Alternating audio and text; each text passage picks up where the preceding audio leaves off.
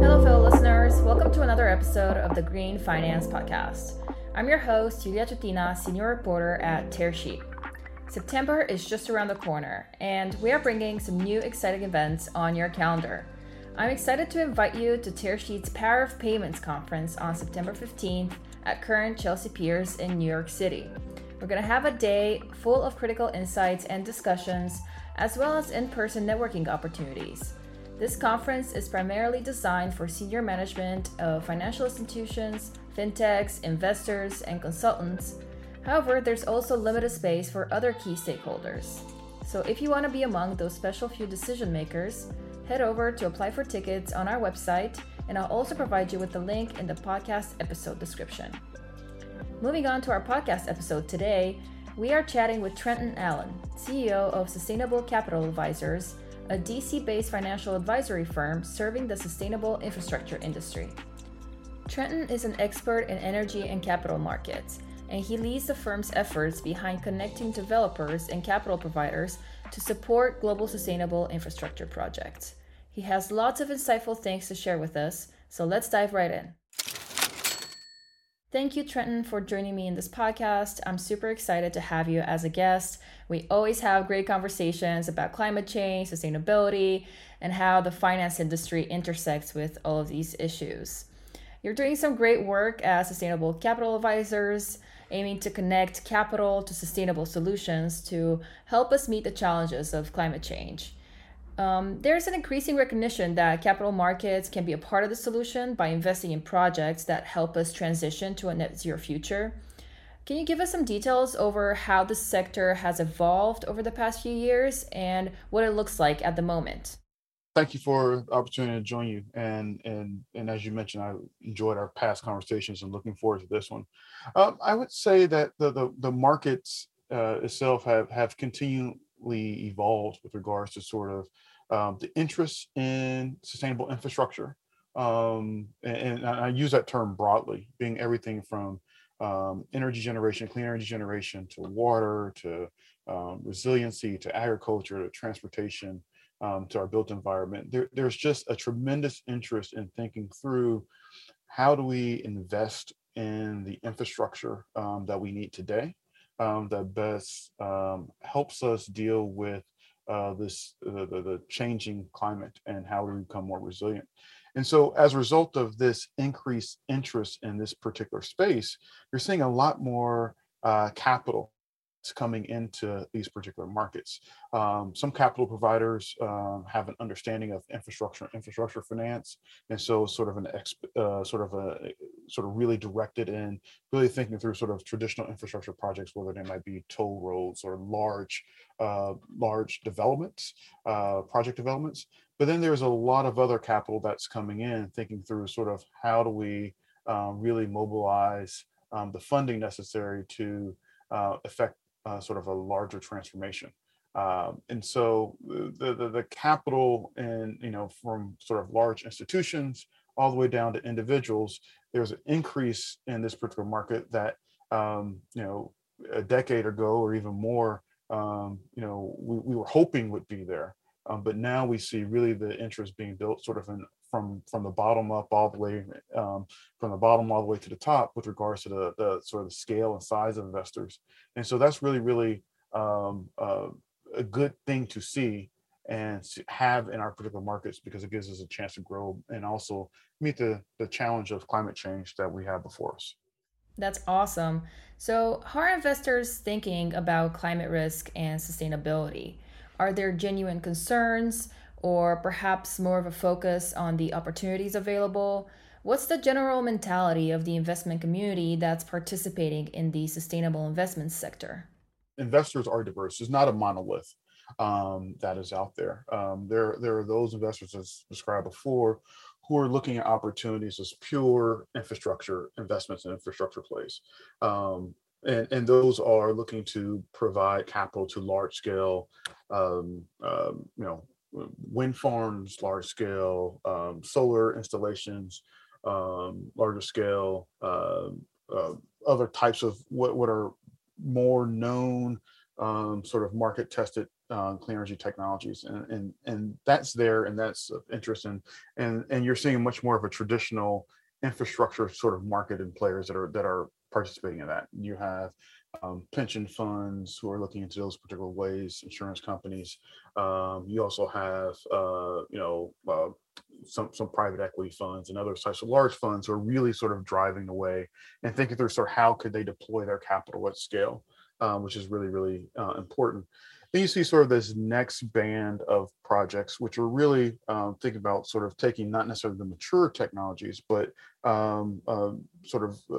sort of have more of a venture type flavor to it. And so those can be technologies that are whether it might be sort of battery technology, it could be hydrogen production, could be carbon capture sequestration, you name it, sort of in this tier where there is what may be deemed as technology risk, but you see capital that's in there looking for markets that can explode and have the ability to have sort of a larger sort of increased markets over time, partly because of the excitement around a particular technology and how it can be deployed and deployed at scale with regards to being able to solve climate.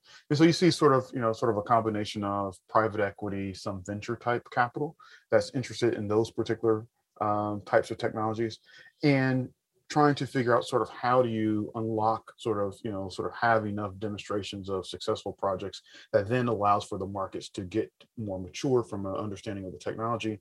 And then you start to see sort of the traditional investors being able to participate in those types of technologies. And then one of the things that we see as a trend overall is sort of trying to align not just sort of climate impacts, but also impacts as it relates to environmental justice or inclusion. And so we see a significant interest in on the side of investors are trying to twin these types of impacts together, climate and inclusion.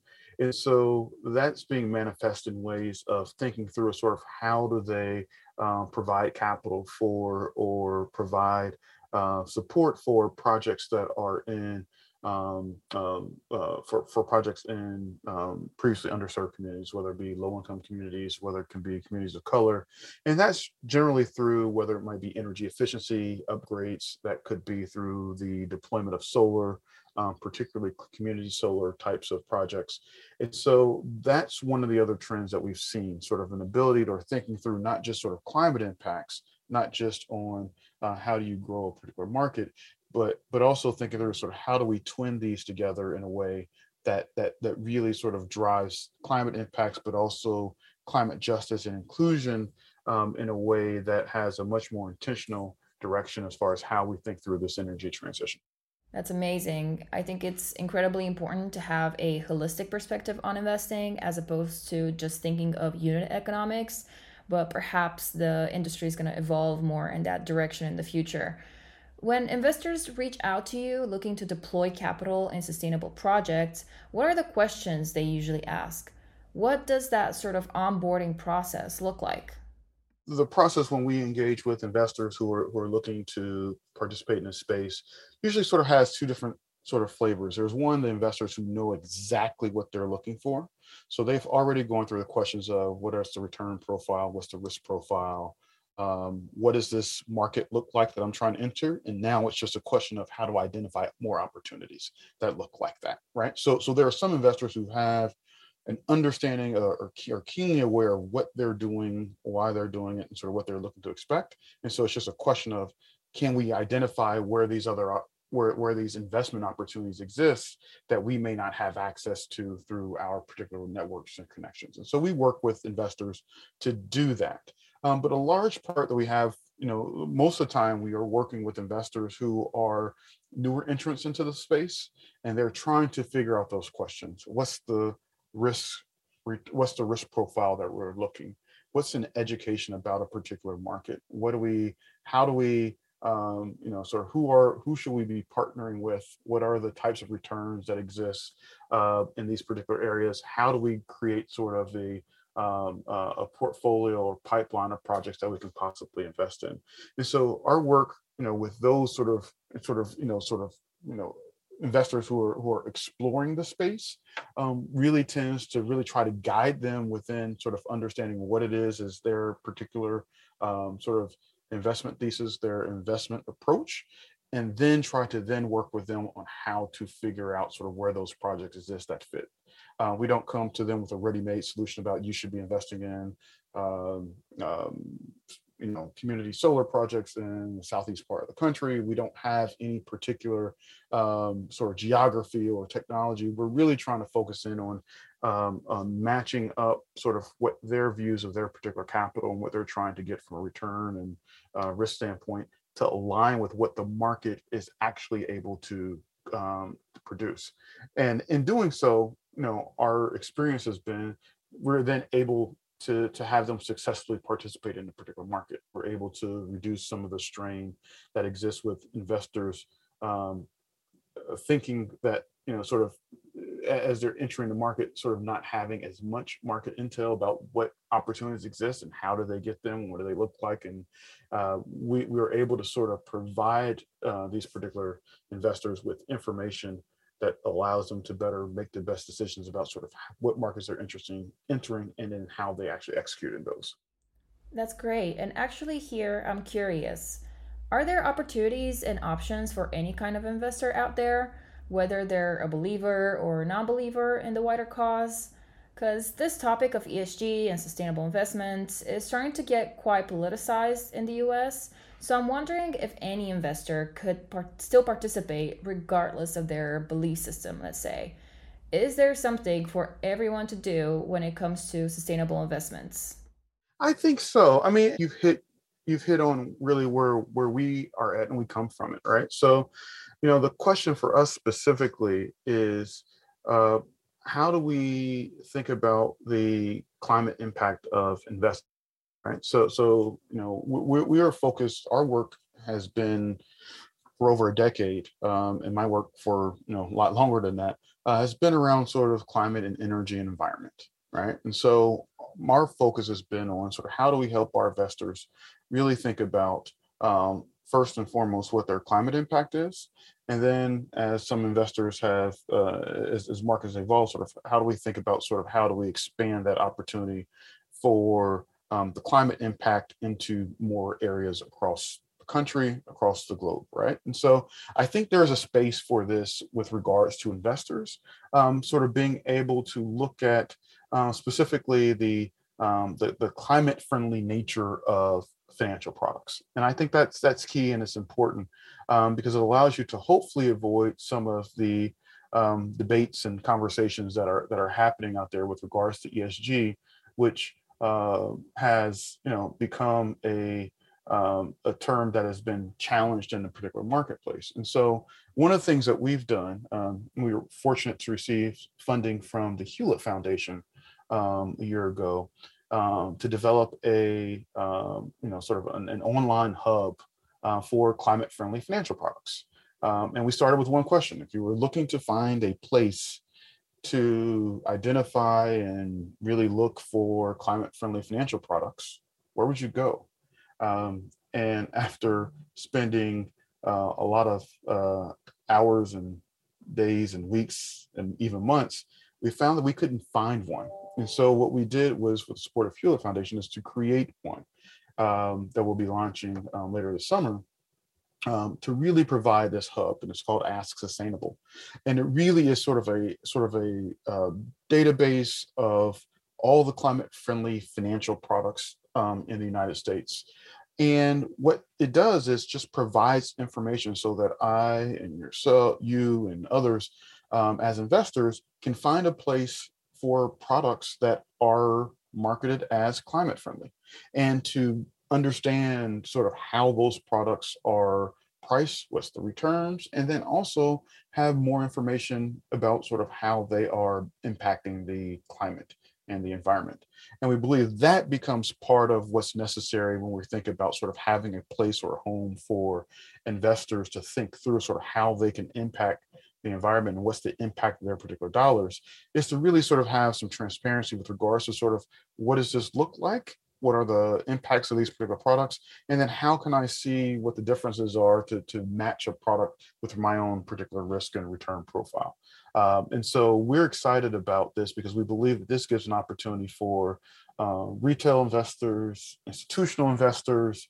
We like to say whether you got $10 in your pocket or 10 million, you can find products that sort of fit your particular sort of ability to participate, but it also provides a way for us to really gather the information in a place, in a single place where people aren't hunting around spending loads of hours trying to compile this information. That's amazing. Is this the Ask Sustainable platform? Yes, it is. Yes, it is. And really was to the question that you talked about, which is really sort of, how do you get out of sort of the questions of ESG, non-politicize it, and in a way that basically says, does a product or does a financial product have an impact on the climate? What is it, and how do I compare that versus other products that I may look to put my money towards? Because I believe that I'm looking for a financial return and a product that doesn't harm or is neutral to the earth, to this planet that we share. And so that's what we've done, and we'll have that available later this summer. Awesome. We'll keep an eye out for it.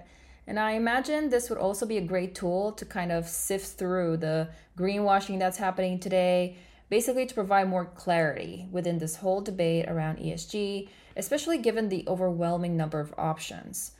How are you guys thinking about providing that kind of information and helping investors discern between different types of funds, investments, or projects without necessarily putting a stamp on things? You view our role is not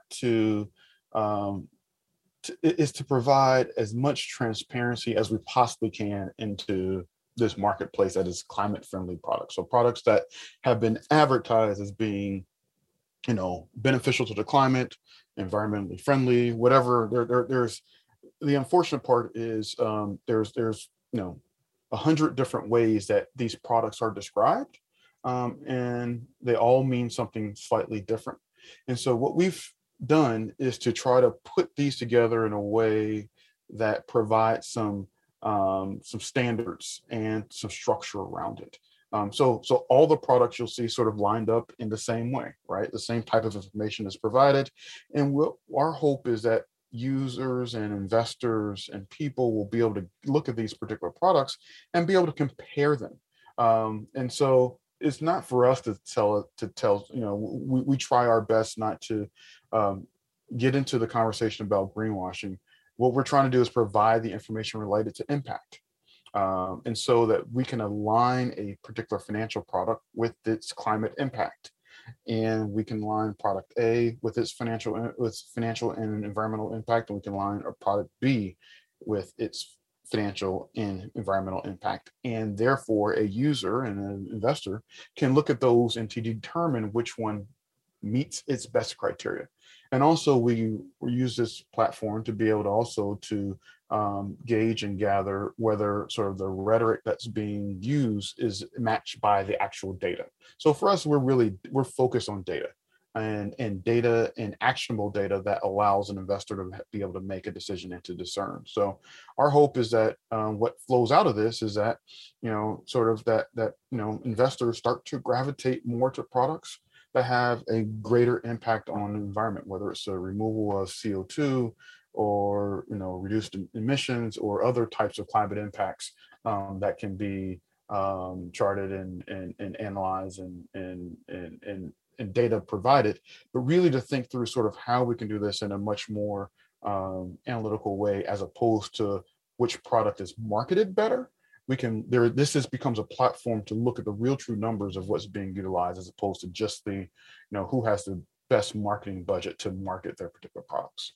That's amazing. And it's something that's absolutely completely useful for anyone in the industry right now. Everybody's so hungry for clarity and transparency. But I can also imagine that it must be hard today to build such a platform. So, what are some of the challenges that come with this type of project? Data, right?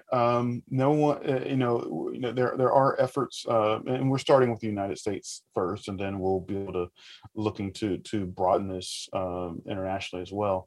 But just access to data. It is, what's disclosed right now. There's sort of, voluntary disclosure. There is, um, you know, um, the SEC has some proposed rules with regards to sort of disclosure related to carbon disclosures that will be impactful for us to be able to gather the information that's necessary. But then there's just disparities that exist with regards to sort of the different size of financial institutions. So, for instance, if you are a smaller bank that offers checking accounts, you may not have to disclose certain information like the number of users or accounts and things like that. And so what ends up happening is sort of our ability to provide sort of a standard calculation um, dissipates as a result of not having as clear of a view into the data for both large and small banks. Shall I say, when we're looking at sort of checking accounts or other types of deposit type products. So there's some things that on the data side that are challenging. As I said before, no two entities are right now quite saying it the same way. So we've spent a lot of time of going into the numbers to better understand. When it comes to calculations regarding to carbon, there are some who are looking to do actual calculations of carbon emissions or carbon reductions. There's others who are using estimators. And so there's just not a cohesive way by which we're gathering the information, or not a cohesive way, not necessarily on gathering information, a cohesive way of how we are defining the information and then being able to provide that to users in a way that we can compare product A versus product B. So that's where we've been spending a lot of time in, is just really sifting through all the information and data, and really trying to build upon the work that other organizations and other initiatives have done, whether it's TCFD, whether it's PCAF, when it comes to some of the sort of carbon accounting principles. So those are some of the things that we're building upon, but we still have a way to go, because as you mentioned before, at the end of the day, we're trying to translate sort of carbon emissions data to what we're considering sort of the average, investor, where the term ton of carbon is really not accessible. We're trying to make it in a way to understand, what does that mean to me in my life? How, is that number of cars that's taken off the road? Is that trees planted? Is that some other sort of type of calculation that makes sense to me as a consumer, as a investor? And so those are some of the things that we've been doing as well, is not only just getting the data, but making the data actionable and relatable, not just to professional climate investors, but for just the average investor who doesn't spend their life doing this, because we think that's the bridge. That's what we're trying to do here. We're trying to not to have sort of, climate finance and climate financial products much more widespread, mainstream, and widespread and approachable in a way that accelerates the deployment of capital. So we can fund more things, we can finance more projects that have a benefit to the climate that we're sharing. And so part of this is being able to reduce some of the barriers that exist, both informational and then access as well. Considering all these moving parts, and as you said, the segmentation of the market, the regulation that's expected, the rising demand, etc., if you were to take an airplane view about our collective, I guess, endeavor on tackling this issue with regards to finance, capital, and sustainable solutions, are you feeling hopeful? I'm extremely hopeful. I have the benefit of seeing this market. And one of the first, quote unquote, green deals I did was over a decade ago, when we sold one of the first green bonds in the US, when I was in investment banking. And I remember at that point in time going to, one of the sales and trading folks where I worked, and say, we should market this as a green bond. And in no uncertain terms, was said to me, no one's really interested in green bonds, right? No one who would want such a thing, right? And that was a decade ago. We fast forward now, we're in a completely different place. interest in ESG, climate friendly, sustainable investing, sustainability just in and of itself, when it comes to consumer products, when it comes to environmental impacts, has grown quite tremendously. And it will only continue to grow. And so the question for us and how we think about it is sort of, what can we do to accelerate that growth? How do we think about really being impactful in a way that allows us to hasten this transition and to try to stem, sort of the worst effects of climate change? And so that I'm incredibly hopeful. I mean, I feel that we are doing our part, and you are doing your part through these conversations and the work that you do generally of educating people, educating professionals in this particular space. And I look at it as like this is an extremely hopeful time. I had a pleasure of speaking with a rising sophomore college student the other evening, and we're having a long conversation about climate finance, what he wanted to do, what his career and things like that. But one of the things he said is like, what can we do? It's like, if I could tell someone, my neighbors what to do, what should I do? And we had a long conversation about it. And while I won't reveal what I said to him, the thing is that he wants to go engage with his neighbors. He wants to go engage with his classmates. And so there's a whole generation of people who are engaging in this particular space, not just with their peers, but in their family units and also in their communities. And I think everything we can do to foster this engagement, foster this interest, and also provide platforms for people to be able to do this in real time and on these particular issues is incredibly important. And I think that's where we're at. So I'm incredibly hopeful, notwithstanding bumps in the road and ups and downs that exist with regards to questions around greenwashing and ESG and XYZ, company fell out of an index or got, notwithstanding all of that, I'm just looking at the trends from where we were a decade ago. We are so moving in the right direction. Only question is sort of how we get there faster. And so, sometimes I mentioned to our teams, like, we run really hard, we run fast, but every now and again, you just need to look back from where you came from. Not as a sort of, a moment to sort of relax, but just to take stock and recognize how far we've come on this particular journey.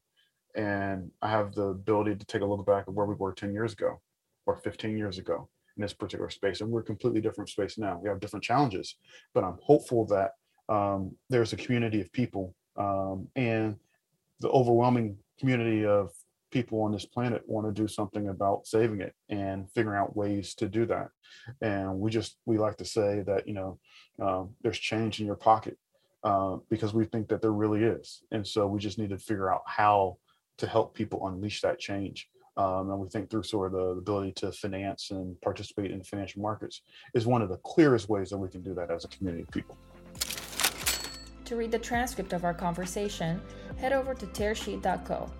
If you want to know more about the intersection of finance and sustainability, you can subscribe to our free Green Finance newsletter in your inbox every other week to get more insights and research into this topic. That's also where I'll be featuring every new Green Finance podcast episode, so sign up to stay up to date with all of our content.